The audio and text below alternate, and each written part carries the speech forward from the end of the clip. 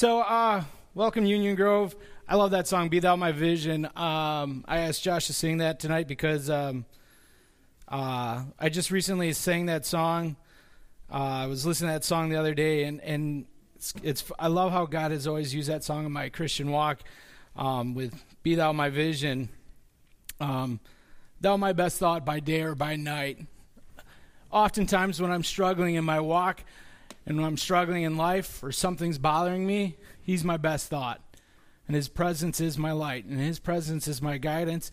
And those lyrics have always kind of guided me in tough times. And so tonight it kind of related to the message of letting Jesus be your best thought by day or by night. Letting Him be that thought. Your best thoughts are those that are around Him, surrounding Him, and from Him. And I love that song. And Tabitha loves that song because it says, riches I heed not. So between her father and I, she doesn't have to listen to either one of those. So tonight we're going to talk about something called Ianity. If you want to try to say that with me, Ianity. You guys are great. You're doing better than I am. It took me a while to get that right. So Ianity, you're probably thinking, what is this? Anybody hear of it? No, okay. A little disappointed. I thought everybody knew about it. So it's Google it. Google it and see what happens. You'll probably come up that'll be intriguing. But no, Ianity, what it is, it's something that people practice, and I don't think they realize that they're practicing when they're practicing. It's kind of like one of those when one group of believers will give a name for how another group of believers believes, like easy believism or lordship salvation. So it's not like the people of lordship salvation are practicing it and go, hey, we're lordship salvation guys. It's the other camp that does that. And they're like, you're easy believism. And the guys in the grace camp are like, no, we're grace camp. We're not easy believism. And Ianity is the same way. It's when people practice it and they don't really realize they're practicing it. So what do these people look like? They look like good people, right? They're good moral people. They believe in their Second Amendment right. They actually know what it is. They actually know what an amendment is in the Constitution. They believe in their Second Amendment right, and they're going to fight for it. They believe that you should protect the unborn. They'll be up in arms about the murder of the innocent. Don't even get them started about pronouns, right? They even quote Scripture. So when they get in that conversation, God created them male and female, right? Done. And they also appear joyful. They have this joyfulness to them.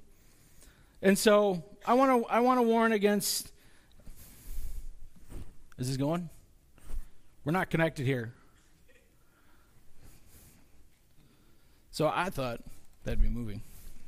Maybe you can help that out. Thanks, Mr. Steele. So Ianity, it's dangerous because it's attractive. It looks right. It feels right. It smells right. It passes smells test, if you will. And it's dangerous because it's real easy to fall into what it is and get doing it without even realizing you're doing it. It's both for the saved and the unsaved. It's really easy to practice. There you go. Thanks, man. I mean, technology. Feeling like an old man. So I tell you what, before I get into Ianity and what it actually is, let's get to our Heavenly Father and pray. Heavenly Father, thank you so much. Thank you so much for church. Thank you so much for coming together on a Sunday night to worship and praise you, Lord. Thank you so much for bringing in the varsity team, so to speak, Lord. Those that really care and love about you and are going to want to come and fellowship and enjoy time under your word. And Lord, I just pray that tonight that you use this humble vessel. Speak through me, Lord. Use my stammering tongue to glorify you and to share your truth, Lord. Let it be about your word. Draw us closer to you, Lord. That's our hope. You. You are our hope, Lord. Let you be the focus of tonight. And I pray this in your name. Amen. So, you guys wanted to figure it out? Anybody figure out what Ianity is yet? Christianity minus Christ. It's really easy to happen. It's really easy to start practicing Christianity without Christ. It's really easy to get real moral and about doing what's right and going on this path and not spending time with Christ, not enjoying Christ, walking away from the gospel, so to speak, and living a life. And you can have all those things. You can come to church have a smile on your face, have your family looking right. You can be a moral person and do all the right things and say all the right things and be missing out on the biggest part of Christianity, which is Christ. He is why we're here. He is how we're here. And we're going to get into 1 Corinthians 15 in a little bit, but I wanted to kind of talk about some of the dangers of inanity. Like the Bible gives us a couple examples when people are not following after God. So I wanted to start with a really awesome example from the Old Testament in Judges chapter 19. So automatically, if you think Judges, one of the theme of Judges, usually gets compared to Joshua. It's the conquest and chaos. Joshua, when you read Joshua, the Israelites are unified and fighting the enemy. And in Judges, they are not unified and they're fighting each other and they're listening to the enemy. And so the story in Judges, chapter 19, it starts off with this gentleman. And it came to pass in those days when there was no king in Israel. That includes God. You always read that. There's these two lines. In those days, when there was no king in Israel, everyone did what was right in their own eyes, and they did evil in the sight of the Lord. So when there was no king in Israel, there was a certain Levite staying in the remote mountains of Ephraim, and he took for himself a concubine from Bethlehem in Judah. So right away, this Levite, he's a member of the priesthood. He should have been trained in the law and understanding of the law. He should have been brought up as a priest. The main role of a priest was to draw people to God, represent God to the people, and people to God, and be that conduit, and maintain that relationship together. And so here's this guy. He's acting in his own morality. He's taking for himself a concubine. And when you read the rest of chapter 19, it goes downhill fast. So in this story, I'm going to fast forward a little bit to chapter 20, verses 4 to 6. So the Levite, the husband of the woman who was murdered, answered and said, "My concubine." I'll give you a little bit of the backstory, kind of skipping ahead a little too much. He goes to the town of Gibeah. And he goes there. He's going to stay the night in the city square. And a gentleman says, "Come, spend the night at my house, please." So he comes, spends the night at his house. And then the people of the town come to that house. And they want to abuse this Levite. And then the owner of the house says, "Here, take my daughter, my untouched daughter, and take his concubine and do what you got to do." And in the morning, this Levite, he wakes up. He comes outside, and he sees his concubine, and he's like, "Let's go." And she's dead. She was left for dead, and then he realizes this. And so he sends out his notice to all the people of Israel, and all the Israel people come around and gather around him, and he says this to them. He says, and he answers them, and he says, "My concubine and I went into Gibeah, which belongs to Benjamin, to spend the night. And the men of Gibeah rose against me and surrounded the house at night because of me. They intended to kill me, but instead they ravished my concubine so that she died." This is what's going on. The people, they're wicked. Everyone's doing what's right in their own eyes. This is what happens when we rely on our own morality and we're going by morality and not by Christ. He continues on, this being a righteous man and a Levite. "So I took hold of my concubine." This was his choice, his wisdom. "I cut her into pieces and sent her throughout all the territories of the inheritance of Israel because they committed lewdness and outrage in Israel. Look, all of you are children of Israel. Give your advice and counsel here and now." So this Levite, who's supposed to be a priest, decides to take his dead concubine, chop her up in 12 pieces, send her out to the tribes of Israel and say, "Come together here. We need to teach these Benjamites a lesson." He's a moral man. He's calling out lewdness and outrage in Israel, and he's saying all of us other Israelites need to correct these people. And needless to say, when we read this story, you're like, holy cow, you are missing the point. You are definitely not a moral fellow, even though he's acting in his own, what's right in his own eyes. Like he's declaring this a moral act. And so what do the people do? They join him and they decide to have civil war. And they almost wipe out the tribe of the Benjamites.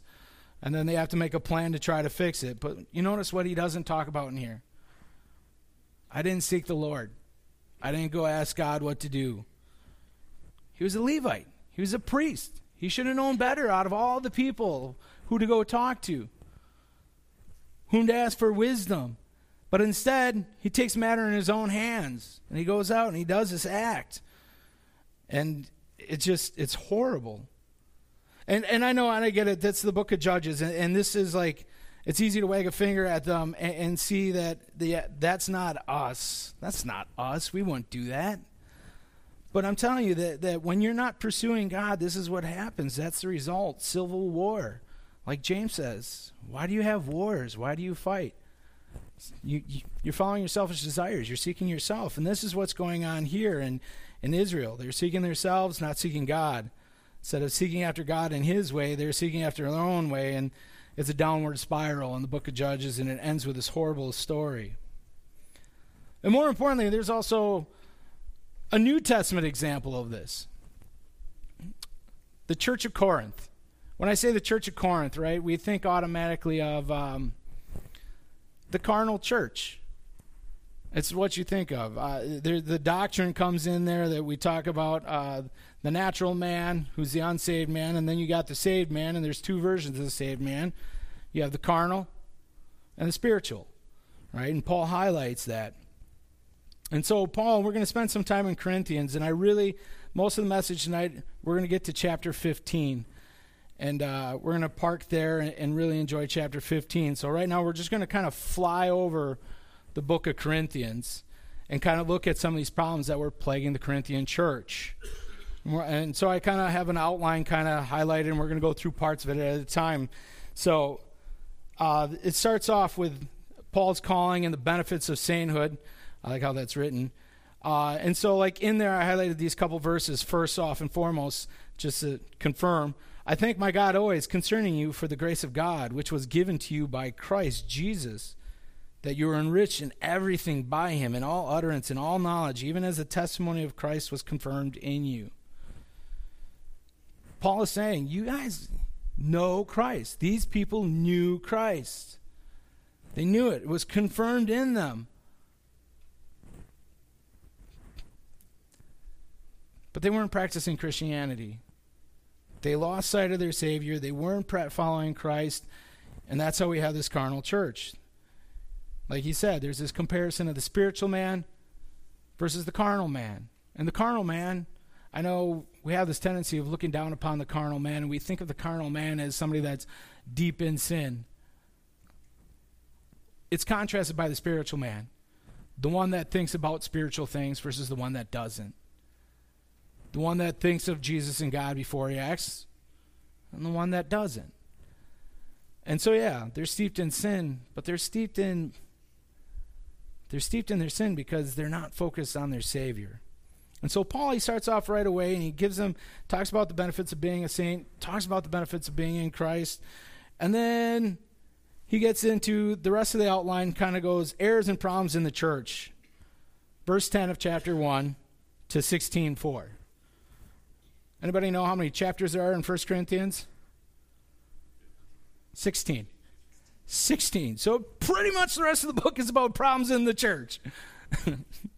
So it's the rest of the book, right? And it starts off with unity. It's very important in the church, right?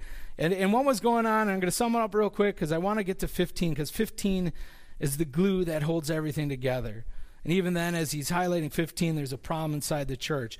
But there's unity, there's problems. I'm of Apollos. You remember this, where he talks about this? I'm of Apollos, I'm of Paul. Everybody had their different speaker that they like to listen to. Like, I'm of Pastor Schmidt. He's the most scholarly of the teaching men here at Union Grove. I like to hang out with Mr. Unger because he's the hippest cat that we have at Union Grove. Right? I like Mr. Steele. He's got the best style. It's the new glasses, my friend. Right? My college and career kids are like, I hang out with Rich because he's better than the other guys, period.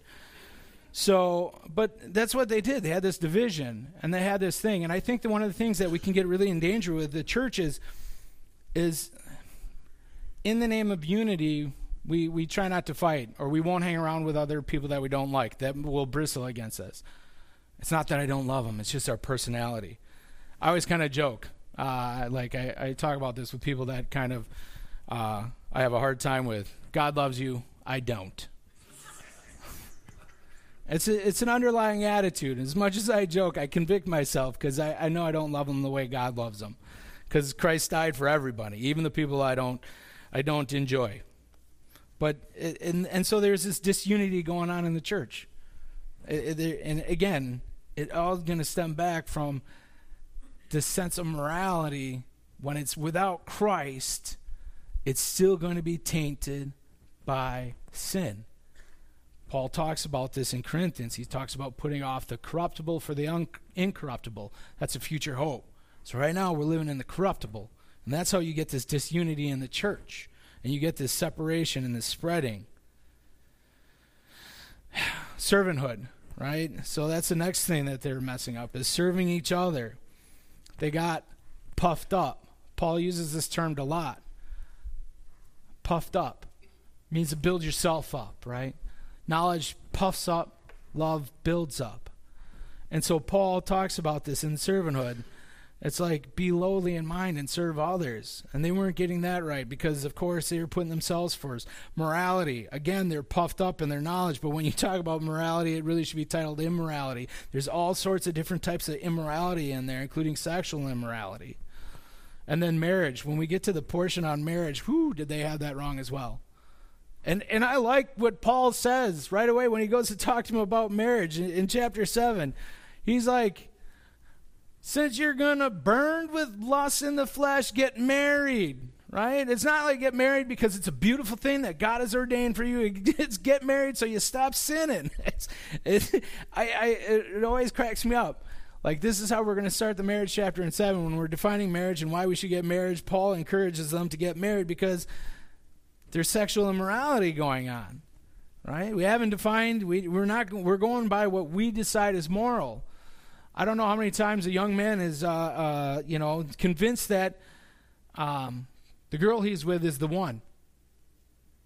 She's the one. I know I'm going to marry her. And they permit intimacy before marriage.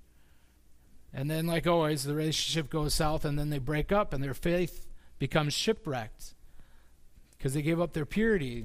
They took away her purity, and they sacrificed because they're not following after the moral will of God, but doing what was right in their own eyes. And these are men that I've had Bible studies with and try to encourage them in the faith. And they make that error because, again, it's morality versus Christianity. It's Ianity versus Christ. And so marriage, they're messing this up too. You know what's interesting about marriage? What's a great way to mess up a marriage?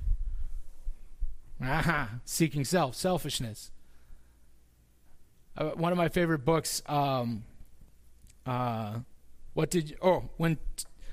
Sinners Say I Do.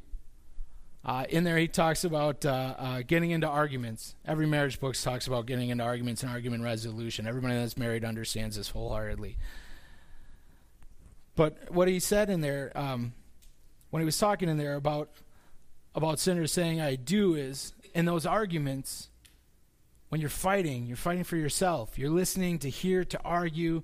And he said this, and then we act in a hostile way with our limp justifications. And that line is stuck with me always, like these very empty reasons why we keep fighting for our perspective and our view in these fights. And so marriage, they're messing up. And usually when the fights are happening, it's not like you're fighting and you're thinking you're fighting from the point of I'm the gigantic sinner. No. You're fighting from the point where you think you're right. And you're fighting for what you believe is right. From the tiniest little arguments of you should hang your clothes this way, or the hanger goes this way, the toilet paper rolls out that way, to the bigger arguments of where your kids should go to school, or should they be homeschooled, to the bigger arguments of how many kids we should have or should we have kids, and all those arguments. And in that too, what actually is awesome is, like, I don't know about you guys, but I know what stops the argument. Somebody stops fighting, and somebody looks towards Christ. Now, as one of my roles as a spiritual leader, that's my job. It's to lead towards Christ, be the example, go out first, and put an end to the fight. Even though I am right. I can say that because Tabitha's not here tonight. So they're getting marriage wrong. And then Christian liberties. Ooh, this is a fun one too, right? When we're expressing our liberty, how close does this turn into license for sin? And again, knowledge puffs up, love builds up, right? And most of the time, people that get proud about their liberties, they're going to express their rights. And don't tell me, no, you're legalistic. They're being just as legalistic because they're going to find out what's good for them, what's allowed, what's not allowed. This is okay, this is not okay, and I'm righteous in this manner. And they're expressing morality in a different way. And they're more worried about their morality and what's right and what's wrong than what they are about Christ. That's how liberties really get messed up. As we get so worried about what we think is right and what we think is wrong, and we forget about unity, we forget about Christ. And in this section, this is where Paul concludes with the statement, imitate me, just as I also imitate Christ. Paul comes back to this. It's like, it's about Christ. And when you start practicing liberties with Christ in mind, you're not going to get in those arguments about what's okay and what's not okay. You're going to be pursuing Christ, and everything you do is going to be in consciousness of Christ. And I like it. Whatever you can do, if you can do it and give thanks to the Lord, enjoy it. And if you can't give thanks to the Lord for it because it's sin, well, knock it off. It's that easy. But there are also men and women, needless to say, they're messing up their old souls in the church as well. I don't even want to go there. That was a hot mess as well. But again, everybody's seeking self and their own morality and fighting for their own right. And then the Lord's Supper. We go to Corinthians because Paul spells out the Lord's Supper and how it should be, because the Corinthians they had it so wrong. But again, it's a church that's practicing church. They're listening to disciples. They're listening to apostles. And they're practicing the Lord's Supper. And they're doing all the tenets of Christianity without Christ. And they're messing it up. The Lord's Supper turned into class warfare. The rich would show up first and start having, like, it was a big dinner and they'd go to a rich guy's house and everybody there, and the rich guys would be on the inside, and then eventually when the poor people were done working, they'd come and hang out on the outside of the porch, and the rich would look down on the poor, be like, you're poor because, you're a sinner and this is God's judgment upon you. And the poor would be like, you rich people. And there was no unity. And the poor were hating the rich and the rich were hating the poor. And that's not what Christ said. I didn't die for one group or the other. I died for all. I want you to be of the same spirit, of the same mind. And so in the Lord's Supper, even in the Lord's Supper, as they're trying to do something, and again, the Lord's Supper is to think about what Christ did on the cross for you. It's a very sobering time as you think about his shed blood and his broken body and what that meant and what it cost. And even in this moment, if you're not pursuing Christ, you're going to miss out on that. That's what the Lord's Supper is all about. It's do this in remembrance of me and what he did for you. And it's a sober time to take your sin seriously. And the righteousness that Christ gave you even more seriously. And it's a time to come before the Lord and thank him for what he did. And to enjoy what he did. But here they are, because again, they're seeking self and their own morality, and they're not pursuing Christ. They're messing up the Lord's Supper. Spiritual gifts. They had spiritual gifts and they were using their spiritual gifts to edify themselves. They had spiritual gifts wrong. So again, practicing their spiritual gifts, doing things, looking like how they think they should be. But they would use their spiritual gifts to exalt themselves over their brother. Oh, you can't speak in tongues? Well, I'll pray for you because I have a wonderful gift and ability to prayer. And it's like exalting self and using your spiritual gifts to puff yourself up instead of using your spiritual gifts to build up the other person. Because again, Christ came to build us up, to help us walk right, to help us do right. He didn't give us a spiritual gift so that we could claim to be the best, right? We see that example with John and James, the sons of thunder, when they wanted to be on the right hand and the left hand of Jesus. They wanted to exalt him above the rest of the group. And what did that lead to? Fighting among the disciples. Like, oh, there goes James and John again, trying to be the head. And instead of using gifts to lift each other up, they're using them to exalt themselves. And then the resurrection, right? And in that spiritual gifts, we get the love chapter, right? Chapter 13 talks about what love is, because they didn't understand love either. They didn't understand love the way God did. Because if you're not focused on Christ and what Christ has done for you, and you're not focused on the gospel and what Christ is continually doing in your life, you're not going to understand love. And so in chapter 15, we get to the resurrection, because even they had this wrong. They had this wrong. They actually were doubting the resurrection of Christ. And we're gonna get there in a second as I conclude this, but they had that messed up. So, and in that, it's like no wonder why they weren't living in the light of the hope that they should have. And then so chapter 15, I think, is this beautiful chapter in 15 where Paul really highlights a lot of the truths that should help motivate you, that should help walk you in a way where you're walking with Christ and practicing Christianity, and you're pursuing Christ. And then lastly, he talks about stewardship a little bit, and then he gives off his personal plans and greeting, and that's how he concludes the book. But as you can see, most of the book is all about their error. And so we're going to get to chapter 15 now, and we're going to spend some time there. So if you want to open up your Bibles, if you haven't done it already, I want you to park in 1 Corinthians 15. I got a couple verses on the board, but I'm going to go back and forth to the scripture to talk about it more. I love how the NKJV has it. Moreover, brethren.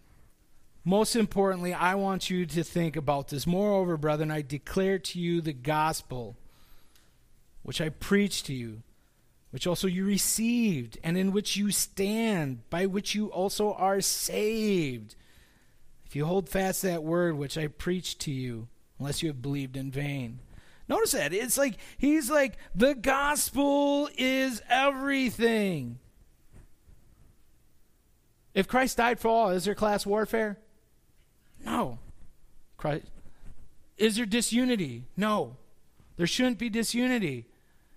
Because it's like Christ died for those that follow Apollos, and Christ died for those that follow Paul, and Christ died for everyone, and there's no reason to have division. Especially in today's age, when you think about this as a church, what we believe. And I know it's fun, like Tabitha and I on a couple of our walks when we're talking about theology as we're walking, and I start talking about some of the stuff that I just love to ponder. It's like, I sound like a nutter compared to the rest of the world. And I'm all right with that. But compared to the rest of the world, and it's like we should all be centered around the hope that we have in the gospel and in Christ. And that should help with that unity.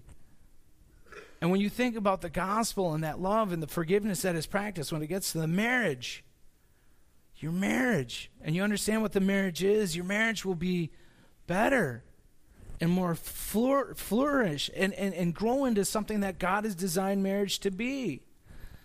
That's kind of fun. Like Tabitha and I, one of the things that we ponder when we walk, when the Sadducees are trying to be tricky and they want to catch Jesus off guard, and then they ask him, and they say, because they didn't believe in the resurrection, and they turn around and they ask, and they say, all right, the woman marries a man, he dies, they have no children, and then she marries his brother, and he dies before they have children, so she marries the next brother, and she does this 7 times. In heaven, which man is she going to be married to?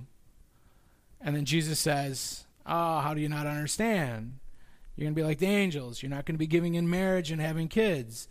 And my wife and I enjoy my relationship with Tabitha so much, that thought is horrible to me. Not having my bride with me in heaven. And then I have to, in my faith, stand back and say, you know what, Lord? It's got to be that great that I'm not going to miss this relationship. And it just makes me wonder how much I don't understand about heaven.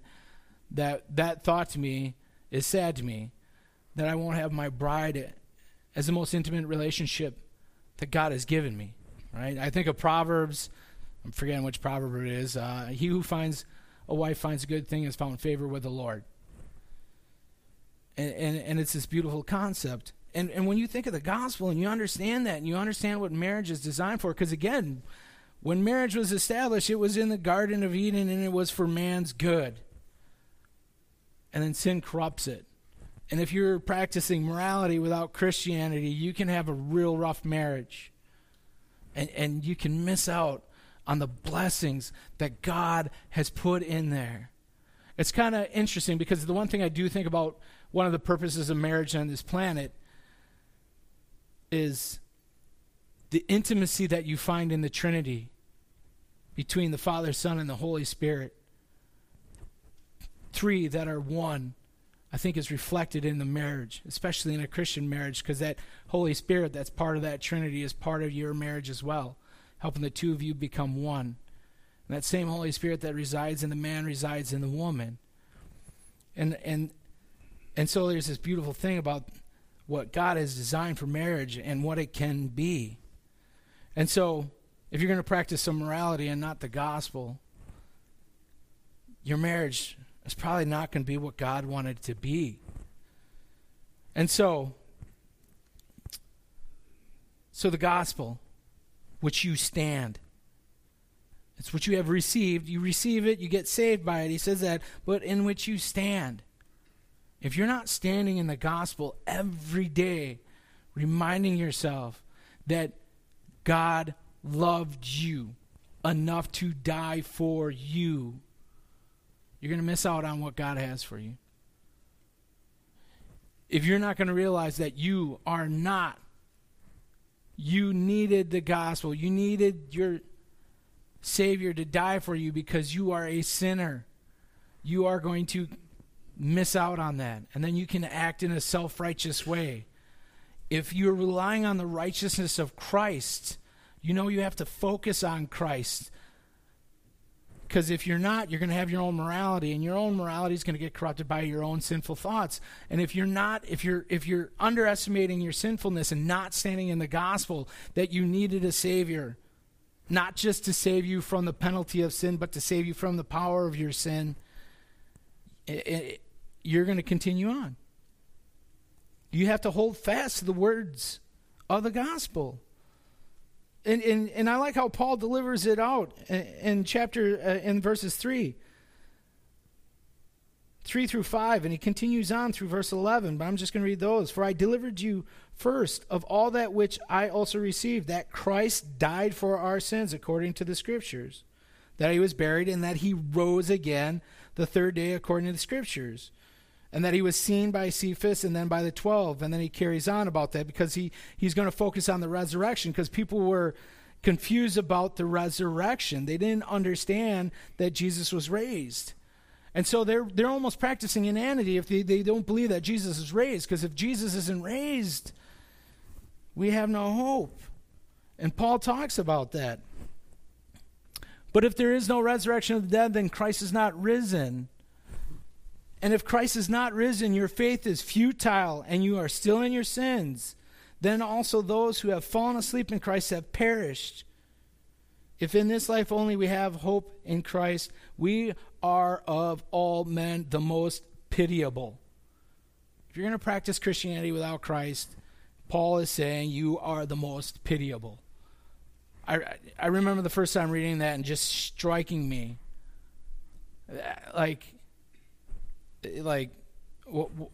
At first I was kind of confused. I wasn't fully understanding the full context, and I was just like, whoa. To be the most pitiable of all men, saved, unsaved, all men, anywhere. If you're going to practice Christianity without Christ, you are the most pitiable. Ianity equals insanity. That's what Paul's kind of getting at here. There's this, if you're going to be, you're going to miss out on all the wonderful things if you're going to try to practice Christianity by just your morality and not just by following after Christ. I heard the sweet little analogy of like those that are unsaved are going to enjoy their sin and have fun with their sin and not be convicted by their sin. And those that are spiritual and are going to enjoy Christ are going to have true joy because they're hanging out with God the Father who loves them and knows that and has joy by pursuing Christ. And then you got those carnal people in between that aren't spiritual. They're going to be convicted by their sin and not enjoy it. And they're not going to have the joy of Christ. And they're going to be trying to strive and fight for their own righteousness, which is so anti-gospel. It's so anti what Christ did on the cross for you, is you strive for your own righteousness. I say it all the time. You couldn't get yourself saved by attaining your own righteousness worthy of heaven.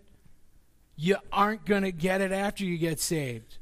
If you're going to do it apart from Christ, you're hopeless. And yeah, it used to crush me, the thought of when Peter writes it, as he is holy, you too shall be holy. Because I knew I couldn't be holy.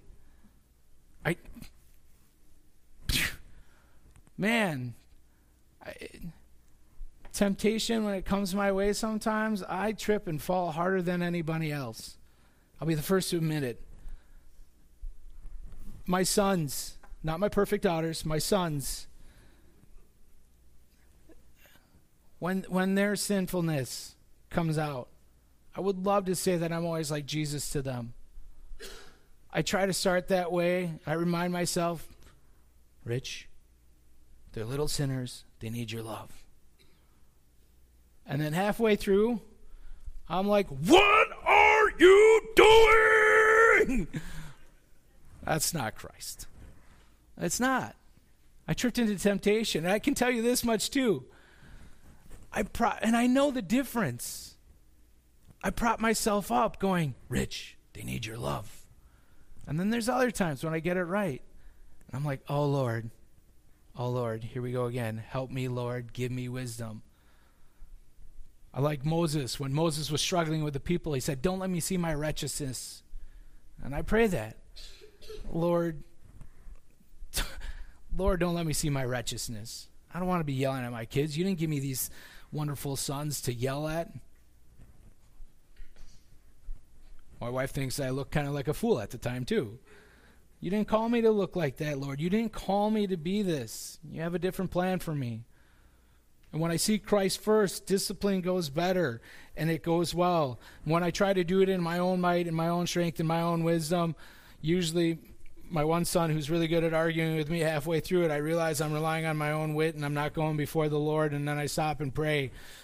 That's a nice little trigger he's got for me where I get back on Christ. But again, parenting, every relationship, if we're not focused on Christ, we're going to have it wrong. And what's interesting, it's like when he says this, be pitiable above all men. There's a couple quotes from MacArthur that I like. Whether you like them or not, these quotes I like. Without the resurrection and salvation and blessings it brings, Christianity would be pointless and pitiable. There are a ton of blessings that are founded in the resurrection of Christ. And like Ephesians says, you have been blessed. It's done. You have every spiritual blessing in Christ. It's whether or not that you're growing and maturing in those and understanding those and pursuing them. And if you're not doing that and you're trying to just be a moral fellow because you're called to be a good person and that's what you think Christianity is, you got it all wrong. Christianity is not just about being a good person. There's plenty of people out in the world that are good people. Being holy like he is holy is completely beyond just being a good person. And that comes when you're focused on the Holy One. All right? And the blessings that it brings. You have been given the Spirit. I love reading in John 15 when he's talking about the Comforter and the upper room discourse when Jesus is encouraging the disciples. I'm about to leave you, but I'm going to send one for you. I'm going to send a Comforter. You have the Holy Spirit that dwells in you. But if you're going to live without the thought of Christ and you're going to have your own morality, you're not going to be focused on what the Holy Spirit's doing in your life. You're not going to be focused on the Holy Spirit is there to empower you. Pastor preached about it this morning, about being God's power, about being a broken vessel, but relying on God's power. The Holy Spirit, when he empowers you to do what you can't do. to be holy, to be like Christ in your relationships, to be the spiritual leader, to submit to your husband, to love your children, to raise them up, to share the gospel with your lost coworkers, your lost friends, your lost family members. When you are enjoying the Holy Spirit, knowing that it's there, that He's there to help you be what you can, to empower you to do what you can't. You're going to miss out on those blessings if you're not focused on Christ and you're focused on your own morality. And not only that, but Christianity would be pointless. Why be moral? Right? Why? Right? He has another quote. To have hope in Christ in this life only would be to teach, preach, suffer, and sacrifice, and work entirely for nothing. If you're not doing it for the glory of God and the glory of Christ, what are you doing? If you're not doing it with Christ, when you do obey Christ, when you want to follow after Christ, and you're trying to do right, because I bet you if everybody raise their hand, anybody ever try to do something right and have it go really wrong?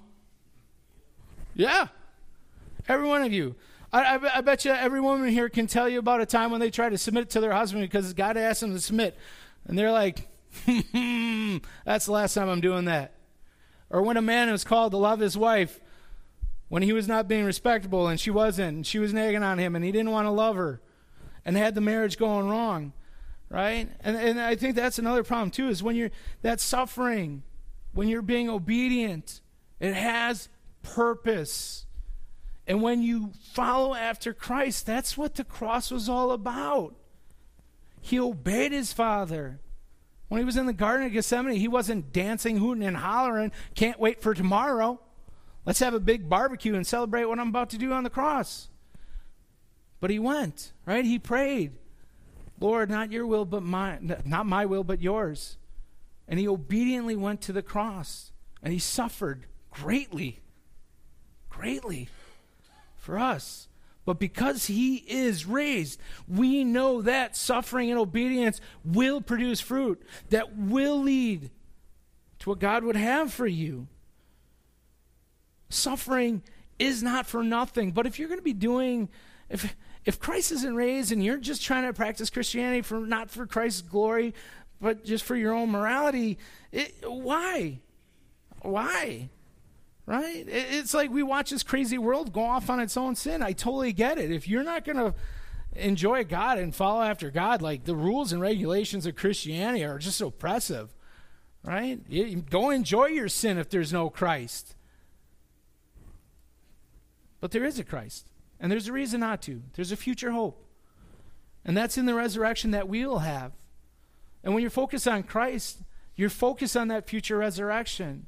You're focused on the glorified body that you'll get. You'll focus on the eternity that you'll have with him. And you'll be focused not on your own morality, not on your own life here, but you'll be focused on the lives of others, making sure that they're coming with you. You'll be focused on being Christ to others. And you won't be afraid of obeying, knowing that maybe bad circumstances might come out of your obedience, because you're more worried with an eternal perspective, trying to glorify Christ and not yourself. I greatly appreciate that.